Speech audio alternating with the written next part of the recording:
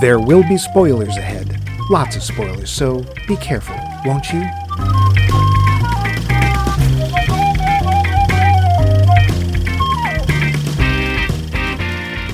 The night was darker than burnt pudding. Smoke from my .25 center hung in the air, threatening to choke the first dumb chump blind enough to wander into it and ask me anything. Go Away was the name of my cologne when I bothered to wear it. Can't a guy wash his troubles down with cheap booze and Tic Tacs in peace? She'd done me wrong, dead wrong, and all I had to show for it was a hole where my heart used to be. Or was that my spleen? I can't remember. All I can remember is the scent of her personality, lingering like corn nuts at the bottom of a bag.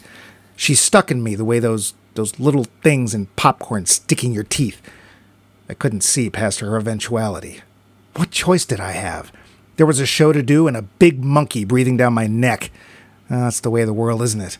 We all have to bow down to Big Monkey, our ties caught in the machinations of the cruel Gilligans of this two-bit world. And me, I'm just a Joe. Well, a Mike, actually. And this podunk podcast is Max Mike Movies. Ooh, we're so noir, it hurts.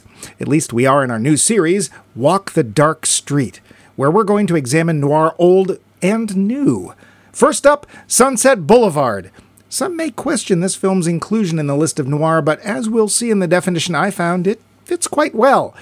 Or does it? Sitting in the pocket of my cheap suit is that bulge of protection. Max, put down that Gat Levine. Give us a quip, Max. God, do you know how much lint you have in here? And I am the whiskey to his chaser, Mike Four Noses Loose. Before we get to Sunset Boulevard, let's get to you. Poll question. Hang on, I want to know who you're calling a big monkey. I don't know. But if you'd like the part, it's open. Big monkey, you. Oh, I hope so. By the way, Max is not gay. Last episode, as you may recall, we had a question with a couple of provisos, quid pro quos. We wanted to know who your favorite cinematic president was, as long as their name didn't end with Freeman or Sheen. You said these. Oh, mine was Charlie Sheen. Ben Vereen, shrink to the size of a lima bean. Rebecca Pelkey was up first with, quote, Harrison Ford, Air Force One, the end, end quote. Oh, well, I guess that's it. Thanks, We're Becca. done. Good night, everybody. Oh, wait, there's actually more after that. Right, yeah. Nick Gasparoni's response was, quote, Daniel Day-Lewis as Lincoln, I thought was phenomenal, end quote. Oh, nice one. Thanks, Nick. Apparently, he wasn't alone. Tyler Stewart followed with, quote, second Daniel Day-Lewis as Lincoln for a fictional president, Michael Douglas in The American President, end quote. Oh, yeah. Oh, cool beans. Thanks, Tyler. Uh-oh, we might have a problem. Nick Hoffman stated, quote, in Dave, hilarious. Who? Kevin Kwan. Sorry, what was that name? Kevin Kwan? Ah, yes. Klein. Yes, Kevin Kline, for those who didn't get it, Max's favorite actor. Thank you. Thank you, Nick. My nemesis. Yeah. Dave! Can I get a Dave out of you? Oh, I'm... me. Dave! Thank you.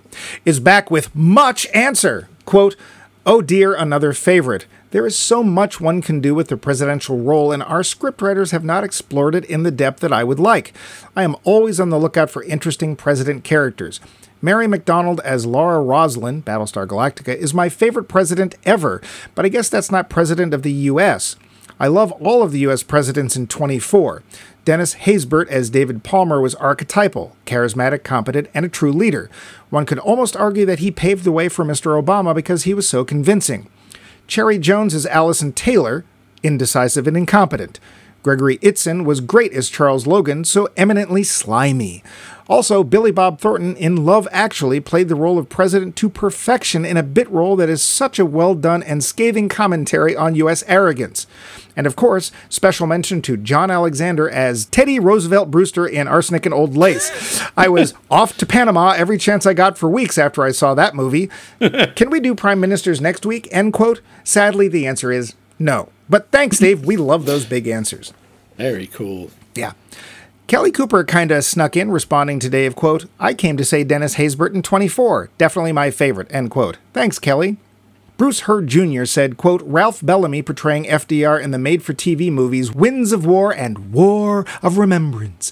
War of Remembrance. End quote. Ooh, made for TV. Thanks, Buzz. Adam Mark was next with, quote, comic Meryl Streep as the corrupt and hopelessly short-sighted President Orlean in Don't Look Up 2021, consumed by worries of winning the re-election while the world literally ends. See our entire episode on Don't Look Up. Streep sells what could have been a two-dimensional villain role into something both comedic and enraging, demoralizing and sinister. The comparison to Trump is inescapable, but Streep skillfully ensures it remains solely a subtle critique. The character's end is particularly satisfying. Serious, Paul Giamatti as John Adams, 2008, a magnum opus of a performance showcasing our second president's courage, vision, and morality, along with his insecurities and humble self-doubt amidst the flawed and preening divas who would one day become the flawless founding fathers. Giamatti would earn a well-deserved Emmy and a Golden Globe for his performance. He and Laura Linney as Abigail Adams have amazing chemistry. It's well worth a rewatch, end quote. Well, that's one of your close personal friends, That is my close personal friend, Paul Giamatti, yes, who I will someday meet. Always love those well-thought-out answers. Thanks, Adam. Very nice. Val Coons. Go ahead, Max. Say it. Fine. Foot Q steps. Damn it. Well done. She wrote, quote, Harrison Ford Air Force One, and Henry Fonda as Lincoln, I forget the name of the movie, end quote. I think she means young Mr. Lincoln. Sure it's not old Mr. Lincoln? Yes. Okay. Seems Honest Abe has a lot of fans. Thanks, Val. Yeah. Rob Butler offered up, quote, Bill Pullman, Independence Day, end quote. Oh, it's an interesting choice. Thanks, Rob. I don't think we could ever get a president under 40, could we? And we could. I think the legal cutoff is 35. I believe you're correct. Thank you for the history lesson. Agatha Gasparoni responded, quote, Terry Crews as Dwayne Elizondo Mountain Dew Herbert Camacho in Idiocracy, end quote. That's right. He's the president of America. Yeah. Not the United States of America. They've shortened it to just America. That certainly is a great presidential name. Thanks, Agatha. Tim Potter wrote, quote, Jack Nicholson in Mars Attacks, end quote. Ooh, that's an odd one. Thanks, Tim. I particularly like Pierce Brosnan as a small dog, but that's just me. George Saulnier's choices were, quote, Peter Sellers in Dr. Strangelove. I also like the guy in the 70s classic Colossus the Forbin Project, Gordon Pinsent, end quote. Ooh, Colossus is, or at least it was, a hard movie to see, but well worth it. Thanks, George. Yeah. Charles Forsyth said, quote, George had the best answer, Peter Sellers. I have to put in an honorable mention for the Palin-esque president in Iron Sky, end quote. Oh, interesting. I don't know that one. Thanks, Charles. Oh, yeah, it's Nazis on the moon. Well, that's where they should be. Because that's where they saved Hitler's brain. It's true. Mike Weaseldan seconds an earlier choice with, quote, Terry Crews as President Camacho in Idiocracy, end quote. Wow, 2 idiots. Only 2? Thanks, Weez. Dan Schaefer's choice was, quote, it was just a cameo, but President Widmark in Buckaroo Banzai, who I just learned was played by the late Ronald Lacey, who also played Arnold Tote, the Nazi with a melting face in Raiders of the Lost Ark, end quote. What? Wait, that was the same guy? Seriously? Huh. I had no idea. Oh, boy, he did not age well. No, well, it's that weird bed he was in. Oh, wait, he wouldn't have aged that much at all. Those movies came out almost exactly first? the same time. Yeah. Yeah. Thanks, Dan. Seth Jacobs posted, quote, Michael Douglas in The American President, end quote. Another vote for him. Yeah, that was a good one. Thanks, Seth. Brian Mundo, wait for it, said predictably. I know where this is going. Quote, so he was president of the Federated Territories, which I think included what used to be the U.S. I would have to say Tommy Lister Jr., he was President Lindbergh in, you guessed it, The Fifth Element, end quote. Close enough for jazz. Thanks, Well Slowbear. played. Angelo Patsalis wants to third Michael Douglas. Thanks, Angelo. We got a front runner. Yeah. I think we have 3 Peter Sellers and 3 Michael Douglases. Yeah. So.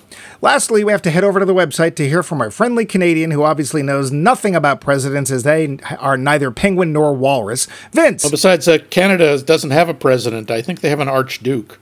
Sure. He adds a vote for, quote, President Merkin Muffley, played by Peter Sellers, was hilarious. Loved Sellers in that role, end quote. Thanks, O Tamer of the Penguin Pontoon. Hey, extra points for remembering his name, because I think the president's name in that movie is mentioned exactly once. I've only seen the movie once, and it was back in the 80s, so I don't remember it that well. Wow. Well, But I know. We got to see that one at some point. yeah, it seems that Peter Sellers, who is a Brit, I believe, and therefore not qualified for the position, is one of the top favorites. Oh, he also seems to be dead. You know, I don't think it actually says that you have to be alive to be president. I'm not sure. There's only 3 things, and that's not one of them, so... Besides, not being qualified clearly didn't stop a certain president in our recent history. Yeah, I was going to say that hasn't stopped some people from trying. But who gets your vote, Max?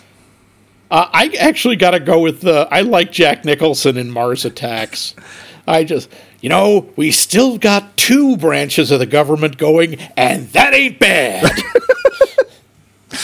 He's just having so much fun, and it's I think, very an out-of-character portrayal, and he's just absolutely believable. Yeah, I'll agree. What about you? It was a toss-up. It was either going to be that or Harrison Ford, just because... I like a president that actually looks like he can do something. Now, do I really want a president that I think can totally retake a plane away from hostile stewardesses or whatever it was? Do I want a 2-fist president? Probably not, but that was sort of that era where Harry could kind of do no wrong. Well, at least he didn't try to land the plane, because we know how that works out for Harrison Ford. Only twice. Yeah, But, these were good. Yeah. Thank you. I'll give them an equal billing there. Harrison Ford and Jack Nicholson. And nothing wrong with a tie. No. And that is all well and good, and it was very good. But can you do it again? Max doesn't think so. Me, I have no doubts at all that you can answer, what is your favorite film noir? We're doing a bunch in this series, and perhaps yours will be among them. And heck, it's early enough. Perhaps yours will give us an idea of something we weren't going to do. You never know. So yeah, perhaps yours will be among them. Whatever. Right now, we got to swing back to Norma Desmond and... The facts. Sunset Boulevard, budget $1.75 million, which is not a small amount in 1950. No. The take... $5 million, though really that number probably constantly climbs and does not include things like fees for making it. Well, we'll get to that. This movie is very meta, especially for its time, so there's going to be some trivia that reflects the real world and the studio world of that time. Yeah. Norma Desmond declares, quote, "Without me, there wouldn't be any Paramount Studios," end quote. Besides the fact that they're the studio that released this movie, Gloria Swanson was their top star for 6 years back in her day. Oddly, Swanson never made a movie in that Paramount. Her last movies were made for Paramount in the 20s at the studio's lot in Astoria, Queens. Besides, didn't she make most of her money from selling frozen dinners? No, that's not the same Swanson. I could have sworn. Max, fired. Gloria, unlike her character Norma Desmond, had long since accepted that her role in Hollywood had ended and had moved to New York to work in radio and eventually TV. Some of her contemporaries, whose stories are echoed in this movie, were not so calm about the whole thing. Both Mae Murray and Clara Bow had struggles with mental illness resulting from the pushes and pulls of fame, and Mary Pickford ended up living in seclusion. All 3 of those actors were inspiration for Norma Desmond. Yeah, that fits. Erich von Stroheim? You have to say it like that, sorry. Kind of plays himself. He was a director of silent-era films, and one of them, Queen Kelly, starred Gloria Swanson and is the movie being shown in Desmond's own projection room.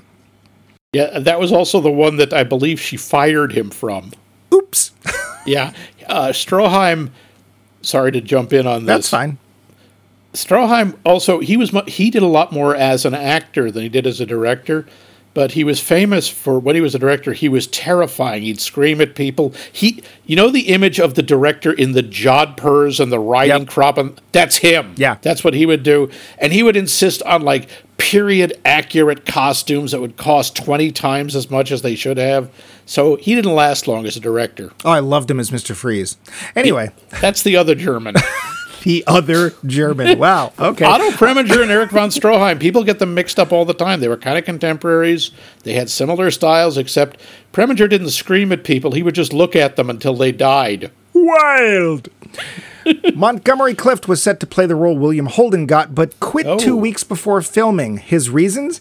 He'd already played a part like this in The Heiress, and his girlfriend of the time, Libby Holman, was also an older woman. She felt the movie would feel like a parody of their personal life and threatened to kill herself if Clift went through with the part. Oh, that's healthy. Okay. Yeah, and not at all like the movie. Oops. I'm sorry. This movie's over 70 years old. If you haven't seen it, too bad for you. Yeah, seriously. Spoilers, forget it. Yeah. That film DeMille is working on, that was real. That was 1949 Oh. Samson and Delilah. Some of old Hollywood has faded like its memories, and the Desmond Mansion is one of those things. Its last owner, a Mrs. Getty, of those Gettys, got it when her husband bought it for her and then gave it to her when they divorced. She rented it to Paramount, they added a non-functional pool, and everyone went their own way. Sadly, on that site now, there is an office building made for Getty Oil. Oh, dear. Yeah, well, you know. It happens. This is one of the things I'm sure you know because Max is big on Oscar trivia. This was one of only 13 movies to date to be nominated for all of the top Academy Awards, including Best Picture, Best Director, Screenplay, Best Actors, both supporting and leads. The other 12 are Mrs. Miniver, Johnny Belinda, Streetcar Named Desire, From Here to Eternity, Who's Afraid of Virginia Woolf, see our entire episode on Who's Afraid of Virginia Woolf, Bonnie and Clyde, Guess Who's Coming to Dinner, Network, Coming Home, Red's Silver Lining Playbook, and American Hustle. I'm sensing a series in there somewhere. Billy Wilder and screenwriter Charles Brackett worked together on 17 films, but this was to be their last. A big argument over a montage sequence in this movie was said to be to blame. Yeah. Not a sequel, but an adaptation. See, someone, Andrew Lloyd, what's his name, decided this movie would make a great musical, and so they made one. It premiered He was wrong. It premiered in London in 1993, where it ran for over 1,500 performances.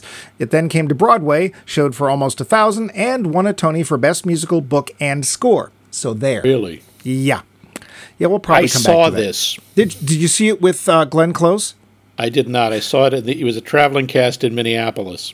If you get a chance, just if you like Glenn Close, look for clips online. She's amazing. I didn't know she could sing. She probably could have saved it. Yeah, well, we'll see. Anyway. Gloria Swanson and Nancy Olson, who plays love interest Betty Schaefer, would reunite a quarter century later in Airport 1975.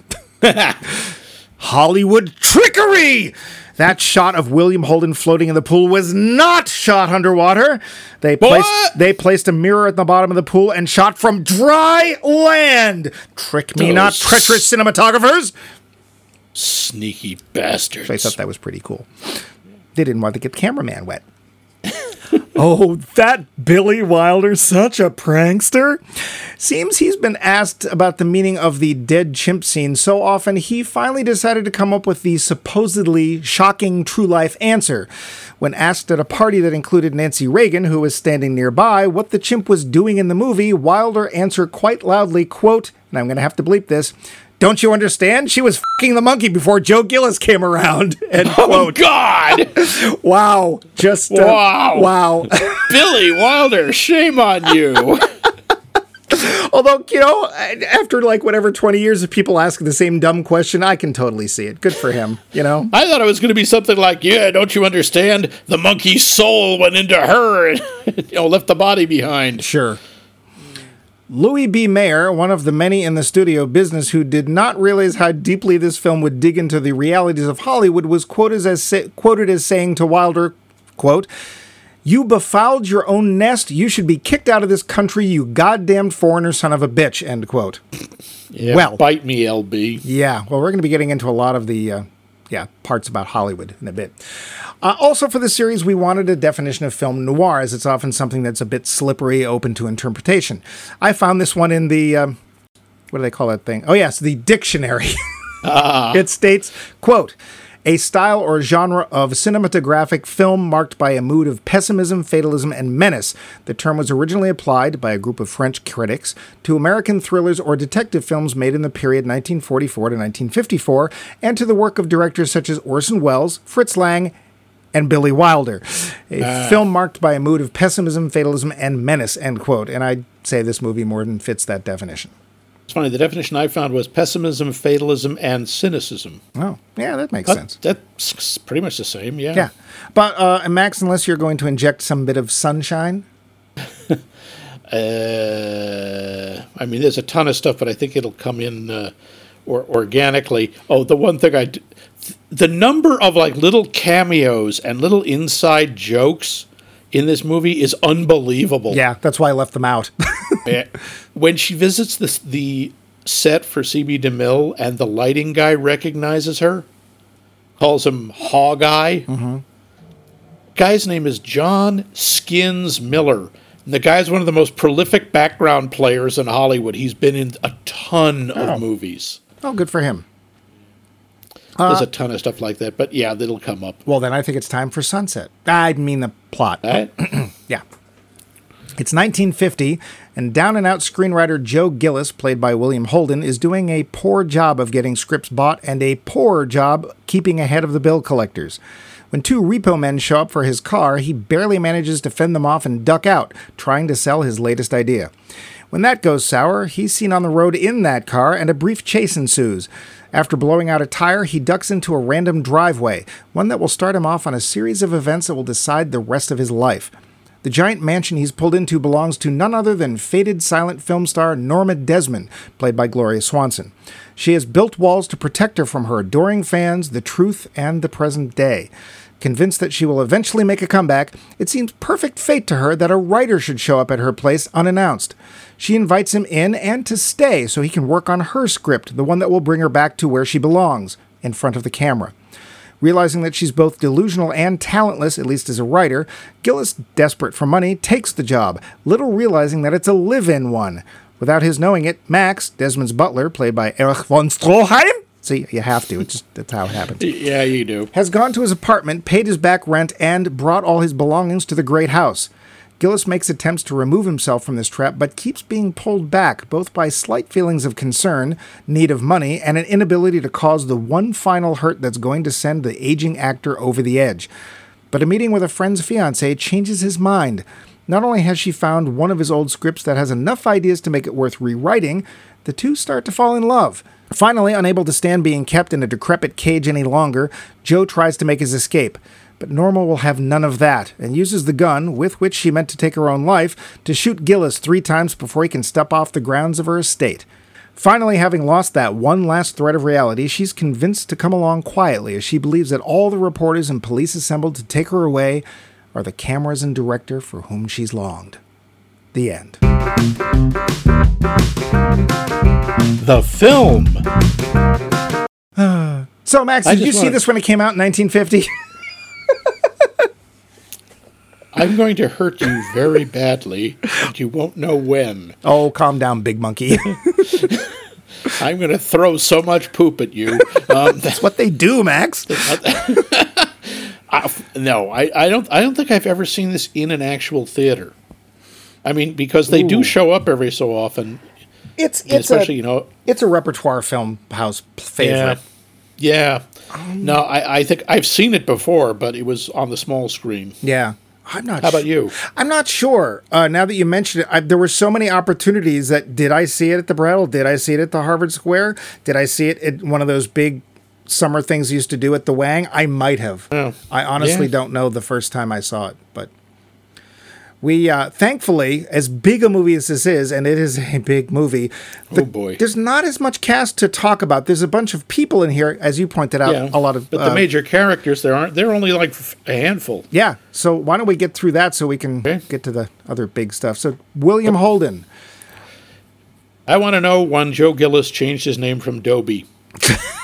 One might say never. William Holden was on the outs. His career was not doing well when he got cast in this, and this is the film that allowed him to be the big name or big male name for the 1950s, because he would. And he would continue making films well into the 80s, too. So I think he does great. I think he does a great job. For whatever reason, I just don't buy him as a writer. I don't look at him or listen to the way he talks or what he does and think, yeah, this guy's a writer. See, no, honestly, what's her name? Nancy Olson? Ingenue girl, Betty Schaefer, or Nancy Olson, who I only know, the only place else I know her from is Airport Pollyanna. 75? Oh. No, Pollyanna. She strikes me as much more of a writer than he does. See, I do feel that he's a writer because you can feel the sincere loss of spark that she has and that she reignites him with. It's like every time she brings up reasons like, but you should do this, you should do this. He's like, yeah, been there, done that. And that's why I buy him as a writer, because as we'll, I'm sure, talk about, this film is it's not disguised at all. It is a very clear, focused look at how things work in Hollywood. Yeah, it is merciless. Yeah. And I love how, they talk about how Norma Desmond, oh God, she's so old. She's 50. Yeah. But, and I'm sorry, even in 1950, that wasn't that old. But it was for Hollywood. What do you mean was? Yeah, I know. That's what's really kind of painful. That's what's kind of painful about this movie is you look at it and you go, wow, nothing has changed in over half a century. No, and we'll get to that. Yeah. Otherwise, we'll never get through the cast. Yeah. I like William Holt in this. He's got just enough of that world-weary, been there, it's not going to happen, I got to keep trying. He does, yeah. I buy him as the character. I just don't buy him as the profession. And he looks good in a swimsuit, just saying. Okay. Gloria Swanson. Oh, wow. This is one of those performances. It is. I mean, God, you look at it and your first thought is, oh my God, she's hamming it up so much because her expressions are so over the top and her body language. And then you realize she's behaving exactly like a silent film star did. I mean, she's doing her on-screen persona. She doesn't know how to stop. And it's so dead on and it's so mesmerizing and creepy at the same time. And the character is such an interesting mix of delusion and sharpness, because when he talks about money, you're sitting there going, oh yeah, she's probably got like $50 left in the bank and it's all going towards this house. And she's like, no, I own all this land. I own these. I own this building. Oil fields, and I own 3 blocks down here at this prime real estate, and I got $1 million in the bank. It's like, oh. Yeah. And you got rats in the swimming pool. Okay. Yeah, well, she wasn't using it, and it wasn't real. As it turns out, it actually had no way to circulate the water. So when Mrs. Getty was left with the pool, it's like, oh, can't use it, huh? Thanks. Hey, you left a mirror in the bottom. Thanks a lot, JP. Yeah. Dick. Yeah, John Paul Getty. Yeah. Yeah. I'm sorry, Jean-Paul, but yeah. Gloria Swanson, there was a number of people, all those people I listed, the like Mary Pickford and stuff, were offered the role, and they were horrified. And apparently so was Gloria Swanson, but she's also like, this is a pretty meaty role. I think I'll take it. And I don't think she regretted it. The first time I ever saw Gloria Swanson was playing herself on the Beverly Hillbillies. Okay. I had no idea who she was. Yeah, me either. Well, and that's, there's even people 20, 30 years ago that were big at the moment, and nobody's like, who's that? Who? What? Yeah. So it's, yeah. Well, yeah. Von Stroheim does fine. He and Gloria Swanson, I will say, have done, these roles are so iconic as to almost be self-parody, because we will see these roles, honestly, in cartoons a lot. Yep, all the time. But I think I like him. I think he does a terrific job in this. He's also, I like William Holden's line, though. I pegged him as slightly cuckoo too, and I'm like, slightly? Yeah, because he is intimidating, creepy, and also pathetic. Yeah. Well, because he can't let her go. He still loves her. It's not even like the money. It's like he still loves her. I remembered from seeing this before that he was her first director. He was the guy who discovered her. I forgot that he was her first husband. Yeah, I did too. Because it's like the relationship is so bizarre that it's like, it's almost like she's forgotten it happened. Yeah. So, but yeah. Nancy Olson as the very bright, chipper Betty Schaefer. She's a delight. And I got to say, she's a really interesting character. Yeah. Especially for that era. She's a woman behind the scenes, and it feels like she's going places. And I think the movie, it's the movie's one bit of optimism is that she has the ability potentially to bring Joe out of his funk and maybe get him back on track, and she might actually go somewhere too. And it's one of his only real moments of self-sacrifice. Yeah. When he pushes her away. I mean, he does it in the almost awful, terrible way he could. Yeah. But you can tell it's like, nope, you don't want to be around me. This is a bad idea. Well, I also got the very slight impression that this might end up the way it did in Singin' in the Rain, where it's like, oh, she's going to be jealous of you. While she may not have as much pull as she used to, she has enough pull to get you fired or to ruin your career. She's poison. And yeah, so I liked her performance, and I really liked the implications of the character, that it's 1950 and a woman is not only capable, but she at least has a role that's respected, and she's got a potential for moving forward. And she can keep up with him. You know, when he's like riffing or doing a bit, she catches on and she throws it right back at him. Yeah. She's terrific. There's only one other actor I think is worth mentioning for their own part and not as a cameo. And it is the exceedingly surprising performance by Jack Webb. I still have trouble believing that was Jack Webb. Because, my God, I have in my notes, what's wrong with his face? Oh, he's smiling. Isn't it creepy? It's very creepy. And he's cheerful and energetic. And laughing. No! It's very much Joe like Friday. Why? I'm laughing just like a human would. And it's like, okay, where's the white panel van? Because you really get. He is really trying, and that's the problem with his performance. Is you get the feeling he is working so hard against his nature. Here's the thing.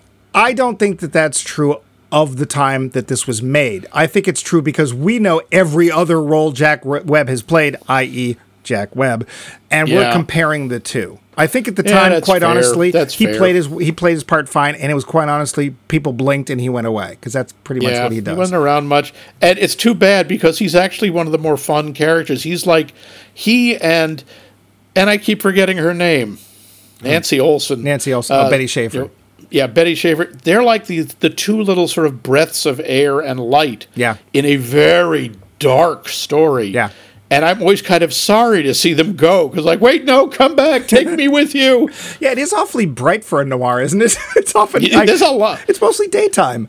It's very daytime, but a lot of it is indoors in that house where all the curtains are drawn. Yeah. And it's very much a self-contained world. Yeah. But yeah, I think that's most of the cast, except I will say Cecil B. DeMille, stick to directing. Well, I think he pretty much does. I think that's He's not. He doesn't try to be an actor, and in this, he's fine playing. He's not himself. Embarrassing. Now, here's a question: is he the best person to play himself? No, I think they could have gotten somebody better to play him, but whatever. Yeah, but it's nice to actually see him. Apparently, he charged like $10,000 to appear in the film, and then they wanted. I left this out of trivia. They were like, "Hey, we need to do some pickup close-ups." It's like, okay, that'll be another $10,000. They're like, "Oh, maybe we don't need those after all." But then we get the cameos. I'm going to start with the least, which is the very end. We get Hedda Hopper, who, if you don't know, oh my God, was like, she was as close to Hollywood royalty as she could possibly get, because she was the columnist. Without actually being part of Hollywood. Yeah. She wasn't an actor, a director, or producer. Yeah, she was a journalist. And she was a gossip columnist. Her and Luella Parsons were the two biggest. Oh, and did they hate each other? Oh, did they ever? And you will see cartoon versions of Hedda Hopper show up in Warner Brothers cartoons and other places, because she was that big a deal. And she was immensely powerful. Yeah, apparently they wanted both of them, Luella Parsons and Hedda Hopper, for the end of the film, but apparently they would not appear on stage together. Yeah, that's not a big shock. Yeah, we have, and then this is really kind of sad, we have the waxworks, as they're referred to. We have Buster Keaton, Anna Q. Nilsson, and H.B. Warner. Now, of those three, I think the one that's probably best known is Buster Keaton. The great stone face, the king of silent movies. Yeah, and they are there to show that there are other silent film stars who are also left with nothing to do, and their careers have faded. And part of me is like, wow, that was really cruel. Except, in the case of H.B. Warner, it's not true. H.B. Warner went on to do a bunch of films with Billy Wilder. You recognize him from Mr. Gower, It's a Wonderful Life? Yes, it's Mr. Gower. He was in Mr. Smith Goes to Washington. He was in You Can't Take It With You. He's done a ton of talkies. Yeah. Well, Buster Keaton would show up in things. I think he's in one of the Beach Blanket movies. Yes, he's also in A Funny Thing Happened on the Way to the Forum. Yeah. The film version. Yeah. Anna Q. Nilsson, I'd never heard of. Me either. I don't know who she is. Yeah. Apparently, she was if you look at her IMDb page, she has this long list of parts that are listed as uncredited. Oh. Huh. I don't know what that means. She was a background player, I guess. Yeah. Well, maybe she had a bit. I don't know. I don't know anything about her except she was there to be a has-been. Which, yeah.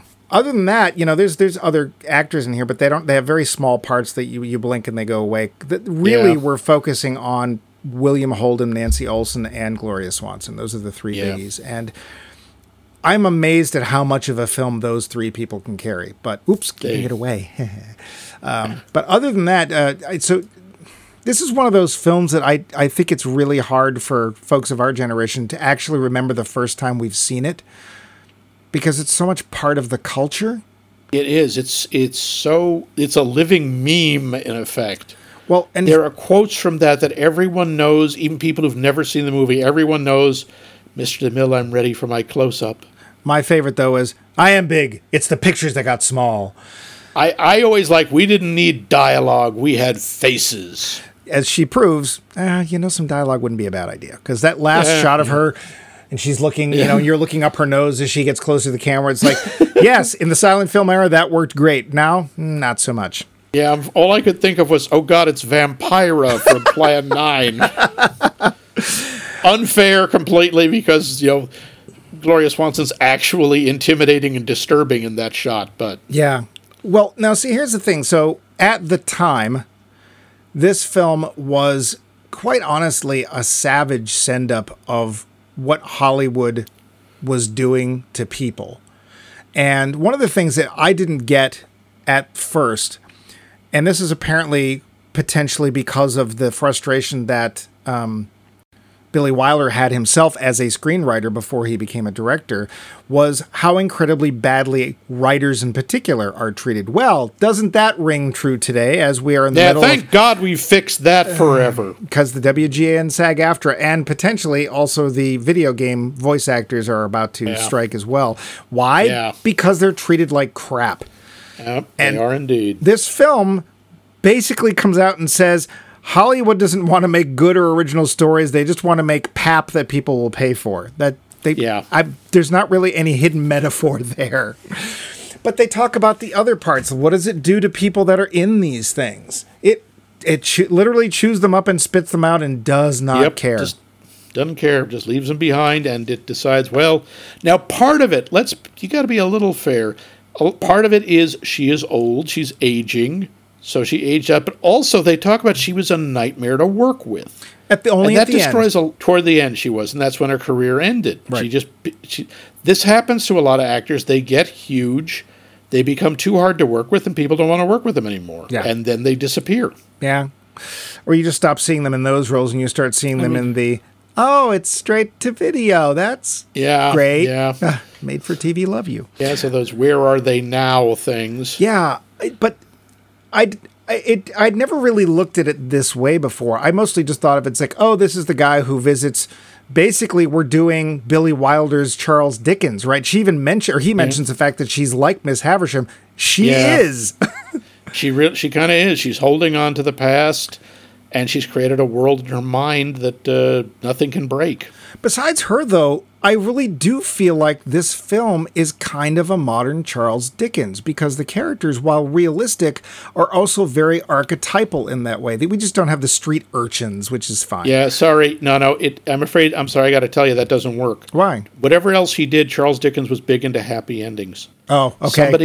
Somebody gets a happy ending. Not everybody, but there's always something nice, even at the really dark ones, even after Bleak House. Something good happens to somebody, and in this, nothing good happens to anybody. But otherwise, I think that there is some Dickensian stuff in terms of there's coincidences. Yep. Like, oh, look, it's you again. I just happened to run into it. You happen to be engaged to my friend, or... There's some of that, and there are the larger-than-life characters. There are some Dickensian elements to it. I wouldn't call it really modern-day Dickens, but there's definitely an influence. And the Miss Havisham thing is pretty much dead on. The thing that's really interesting to me is that while this is a film noir, and I think we're going to find that in general, film noir tend to have this...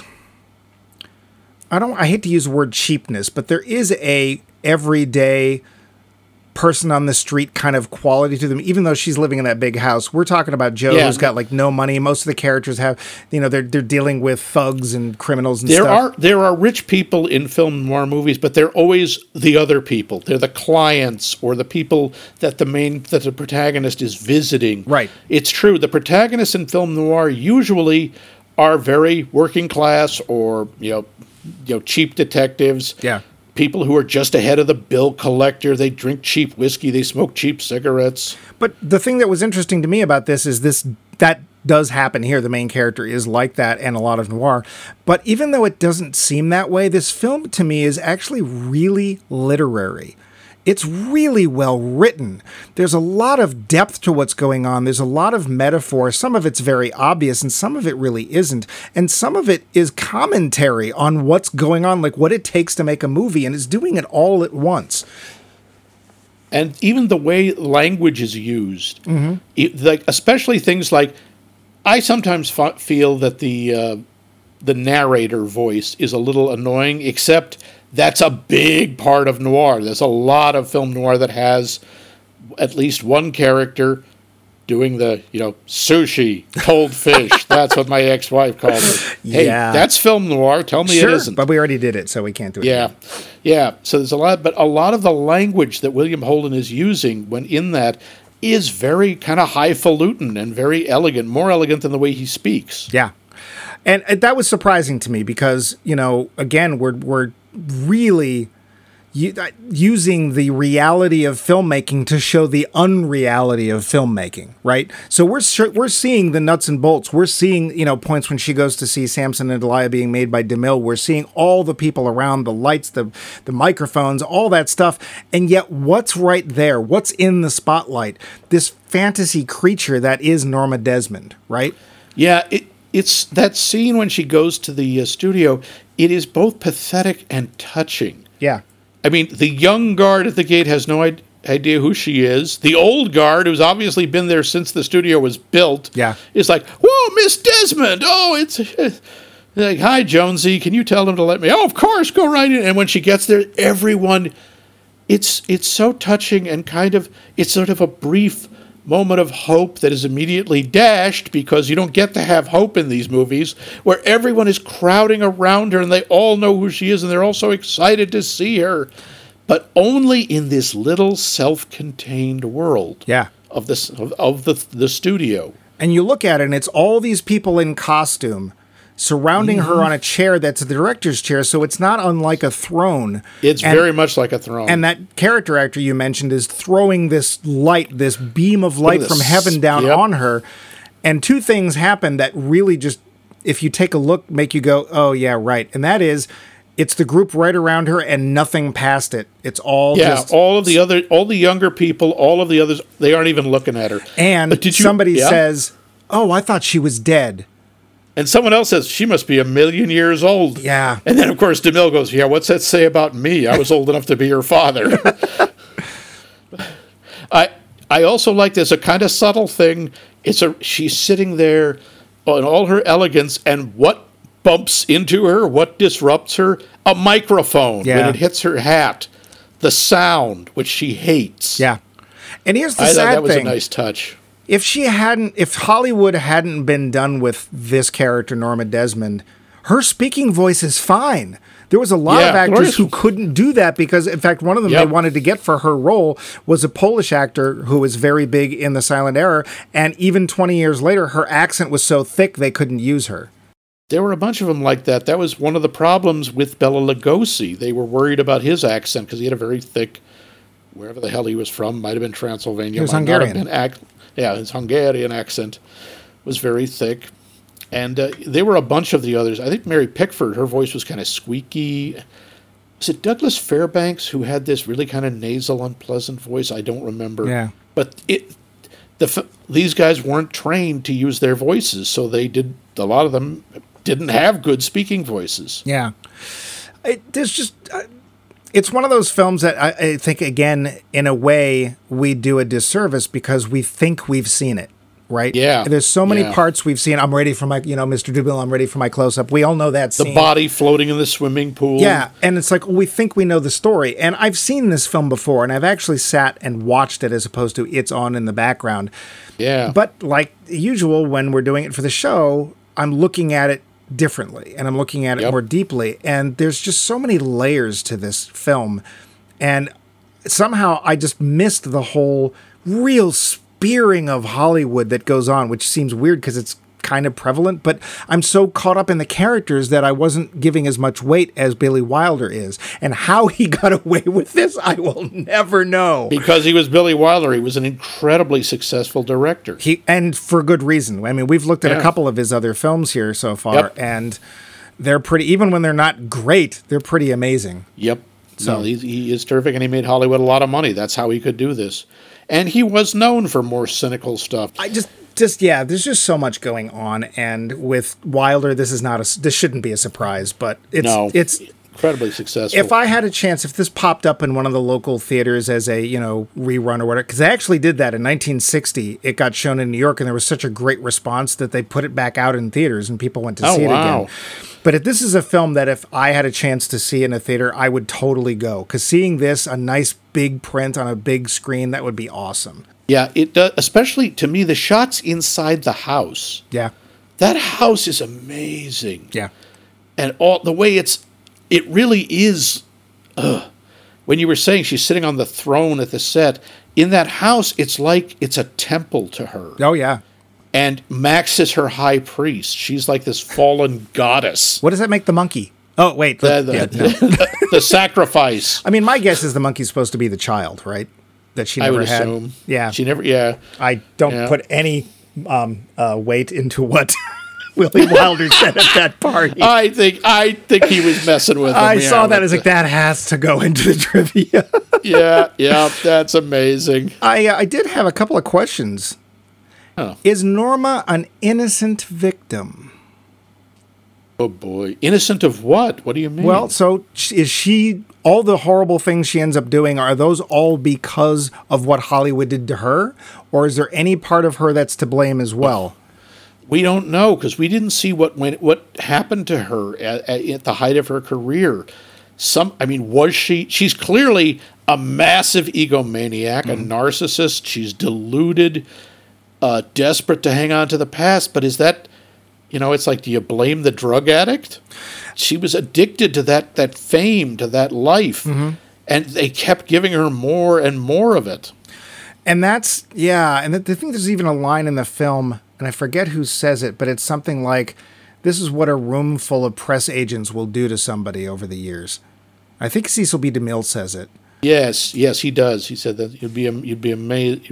It's terrifying what a room full of press agents can do to you. Yeah, and it's I think that's foremost what this film is tackling. It's all the other Hollywood stuff that when you stop and think about it, it's like, oh yeah, they treat writers like crap, and it's like, oh yeah, this is all fake, and none of this means anything, and blah, blah, blah, blah, blah. But it's a good question because I think it's also in some ways a character study because this is what happens to someone who cannot let go of their glory days, who can't let go of the past, and worse, has an enabler like Max, who keeps writing her fan mail, and apparently she never notices the handwriting is the same on every one. Yeah. But why would she? Someone who's delusional, it's what she wants to see. Yeah. So of course she believes it. I think in a lot of ways she is an innocent victim because Hollywood produced a kind of fame that never existed before. A level of fame that was worldwide, that was literally millions of people that you weren't trying to conquer. Okay, let's put it that way. There is a distinction, it's true. I mean, come on, if you're talking celebrity, Genghis Khan, man, everybody knew him. But we're talking, let's go to the 19th century. The most famous you could be is probably an author. How many people actually ever met the author or knew what they looked like? There were actors. Edith Siddons was famous. But you only saw them if you saw them in a play. So but you'd hear about them, and they would be written about. Oh, sure, but are they anywhere near the level of movie stars? No. I mean, maybe they would be known in Europe, and maybe maybe they would get over to another continent, over to America. But no, the level of global fame. I mean, they talk about a Maharaja came to buy one of her stockings. Yeah. So yeah, I don't know. I think that's unprecedented. And so if we're wrong, by the way, people, let us know. Yeah. I think that because it was so new, that in some ways nobody understood the damage it would cause, but also nobody cared. Like, as long as it sold tickets, that's all that mattered. So in a way, I do think of her as a victim, and I think, like you called him, Max is her enabler. Max is doing her no favors at all. No, and obviously he thinks he is. He's trying to protect her, but he's part of the system. So his mind is just as damaged. He's as shaped by it as anyone else. Yeah. And you notice how easily he snaps back into director mode at the end? Yep. When she's oh God, that sequence on the stairs where she thinks she's being filmed, and Max is immediately, do you have the lights? That's good. No, aim up there. He immediately takes over, and they all listen to him. They can't not. Yes, sir. Yes, sir. Yes, sir. Yes, sir. Exactly. I'm going to give most of the blame on this to Hollywood itself, and for just lack of understanding of what they were doing to people. Now, I think they know now, and I think they still don't care. They still don't care as long as it makes them money. And let's face it, the audiences, we didn't care. No. It's like, oh, this actor's not making movies anymore. Huh. Well, what else is out? Yeah. And we also demand things. We see them in public. We want things from them. Yep, we think they owe us. Yeah.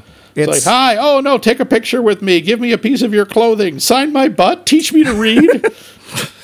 Here's a question. I'm guessing I know the answer that you're going to give me, but I'd like you to think just a second about it.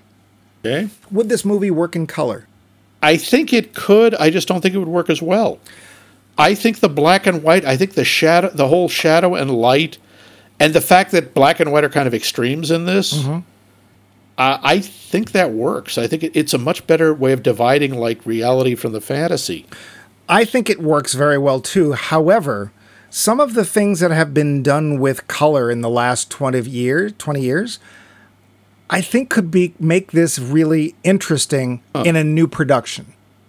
Okay. And boy, could you see this working with like somebody who was like a child star or a teen idol or whatever from only like 20 years ago, and this whole thing being played out, it would still work. Yeah, I think it would. Yeah, absolutely. The dynamic still exists. Yeah. We know that. Yeah, no, I think so. Yeah. I also wanted to know, did you think early on in the film, not towards the end where she has the gun, but early on, do you think Norma really attempted suicide? I don't know, because we're not really given a lot of information. My guess is no. Yeah. I'm betting, I mean, she probably like scraped her arms up a bit with the razor. But the thing is, if someone really wants to kill themselves, they kill themselves. Right. And she's so melodramatic, and it was just such a narratively appropriate thing for her to do as part of the script. Right. That she hears in her head. I don't think so. Well, and also we have all the doorknobs have been removed because Madame does this occasionally, and yet Madame is functioning. She doesn't appear melancholy, even if somehow deeply inside she is. She seems in control and watching her movies and everything's wonderful. But yeah, so that was my feeling too. It's also what gets me is, despite the sort of, she's supposed to be sort of pathetic and clownish or whatever. Right. Well, she has real power about her. But you keep wondering, why doesn't William Holden leave initially when she's talking to him? And the answer is, I don't think he can. Yeah. I think she's like holding him there with her voice and her presence. Well, you want to know what's going to happen. Yeah, and he's horrified and he's fascinated. And here's the only thing that I will say to support your not believing William Holden as a writer, is that Joe Gillis can't see the story in front of him to write. Yeah, he can't see where it's going. But he could be writing what is going on. True. This would be a great movie. In fact, we're watching it. Yeah. That would have been meta. There's that voice again. Tune in next week when you'll hear a voice say, and I think I had one. Yeah, one last question I had was, do we buy Betty falling for Joe? I wondered about that too. Okay, sure, he's William Holden. Yeah, well, I mean, there is a lot of that there. And who's her fiance? Oh, Jack. Yeah, come on, look at your man. Now look at me. It's one of those things. Yes, she looked at me. It was a look she gave men often. Honestly, no, I don't buy it. Because in a lot of ways, he's a real jerk to her, repeatedly. Yeah. But the heart, and also, she's 22 and he's at least 30. He says so. Yeah. I mean, that much distance isn't so bad. But No. I was thinking he was more like 35 or aiming towards 40, and that was one of the problems. I think he actually says his age at some point. Yeah, it's fine. I had a little trouble with that too.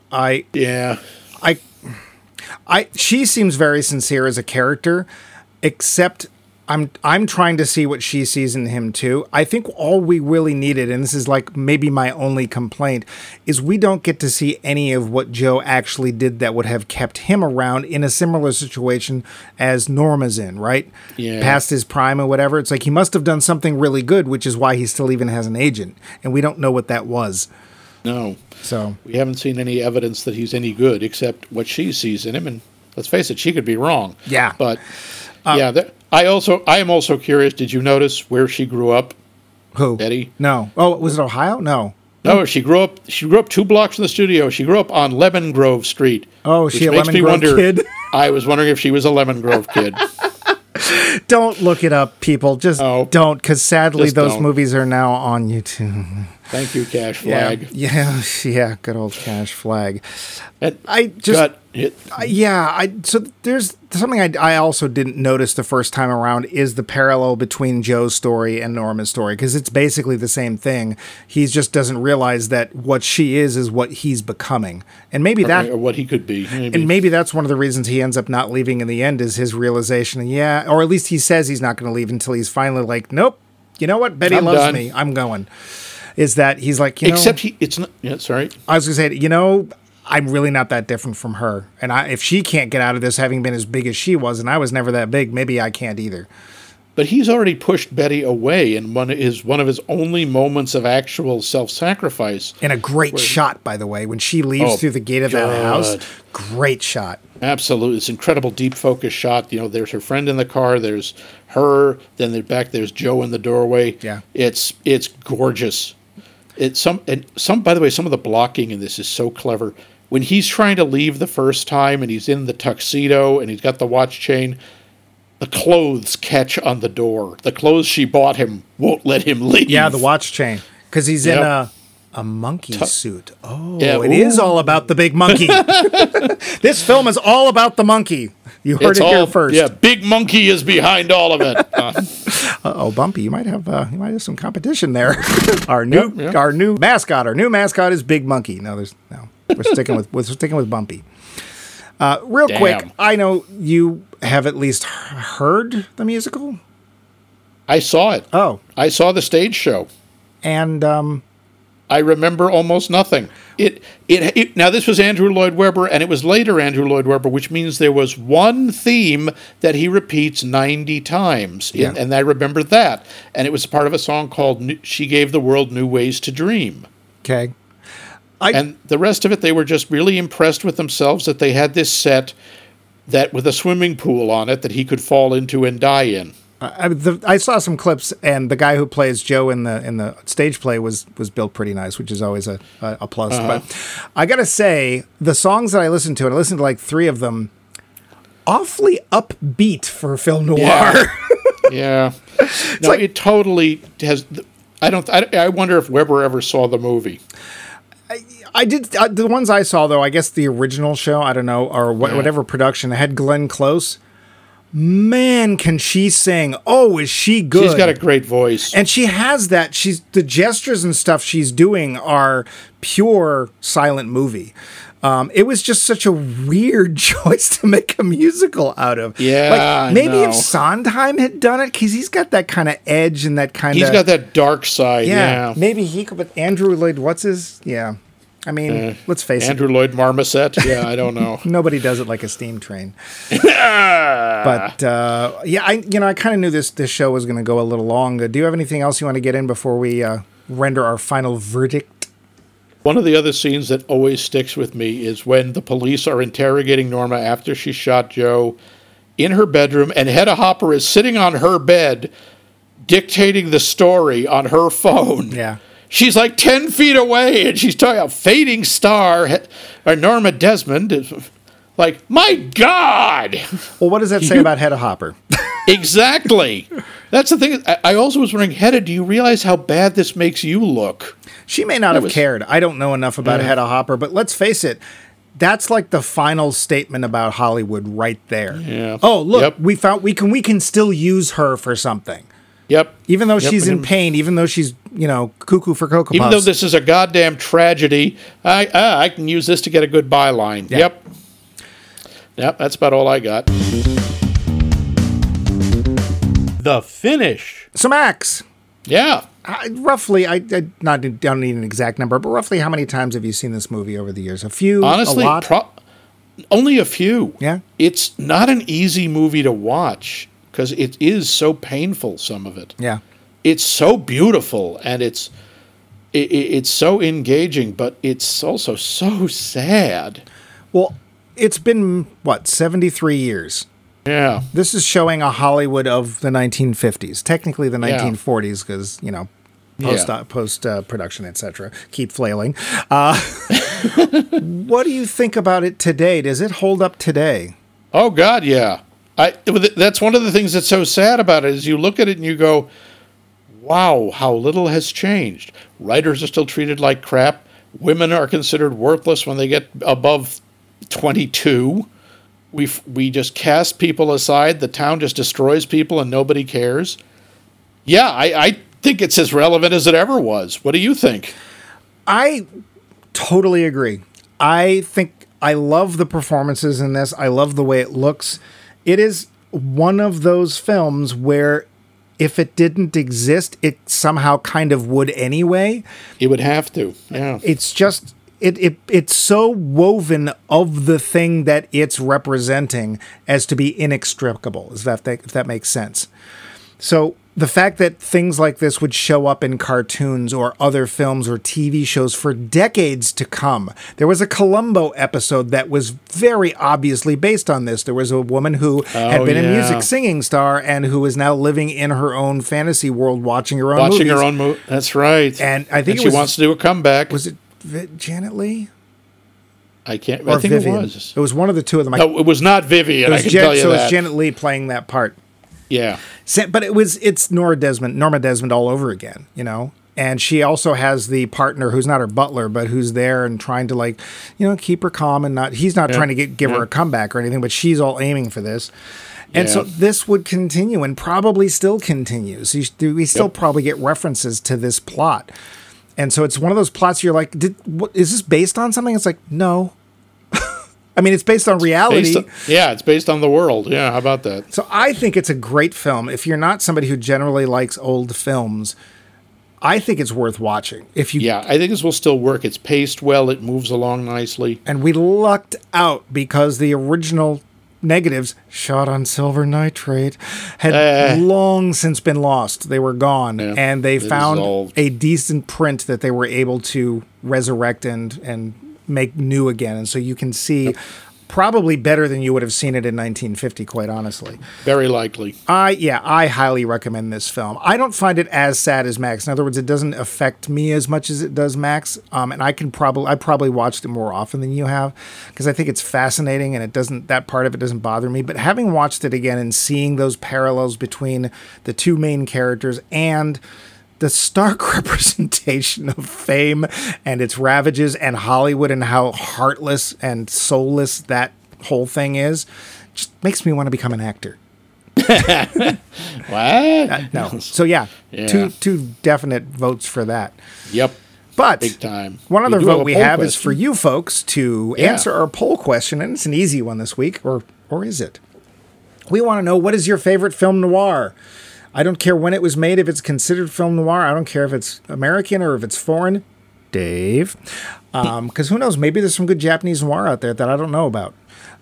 Or there might even be one that's going to show up later in the series. Maybe. But do let us know. And how can you let us know? Well, you can let us know in a number of ways, such as emailing us directly to us at maxmikemovies.com, heading over to the website at maxmikemovies.com, where you and Vince can have a lovely conversation about penguins and walruses and all other things that are in Canada. Don't dispute us. Don't look it up. It's true. Yeah. All of our episodes are there for your perusal. You can listen right from the website if you like, or if there's a podcast app that you like, we're there too. Doesn't matter which one it is at this point. I think we are literally on all of them. We're under Max Mike Movies. Lastly, if you go to Facebook, we are, of course, there as Max Mike Movies, and you can answer the poll question there if you wish, as most people tend to do. But we are just getting started walking down the dark street, or walking the street dark, or darking the street walk, or hitting the street walker, or what? Stop before you hurt yourself. I think I did. Max, how are we continuing this series? Are we going to stay in the old days of black and white Hollywood, or are we going to go somewhere else? No. We're going into glorious Technicolor. Ooh. Although not that far away. We're just going into the 1970s. Oh. Yes, we're doing...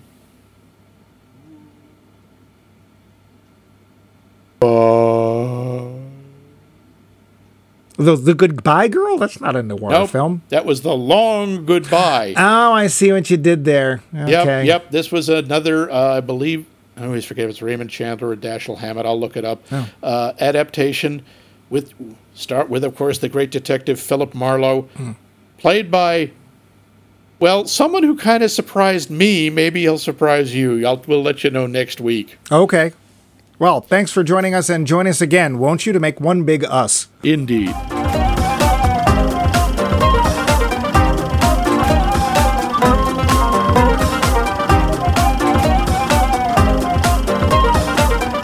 This has been a co-production of The Voice of Max and The Movie Wrench.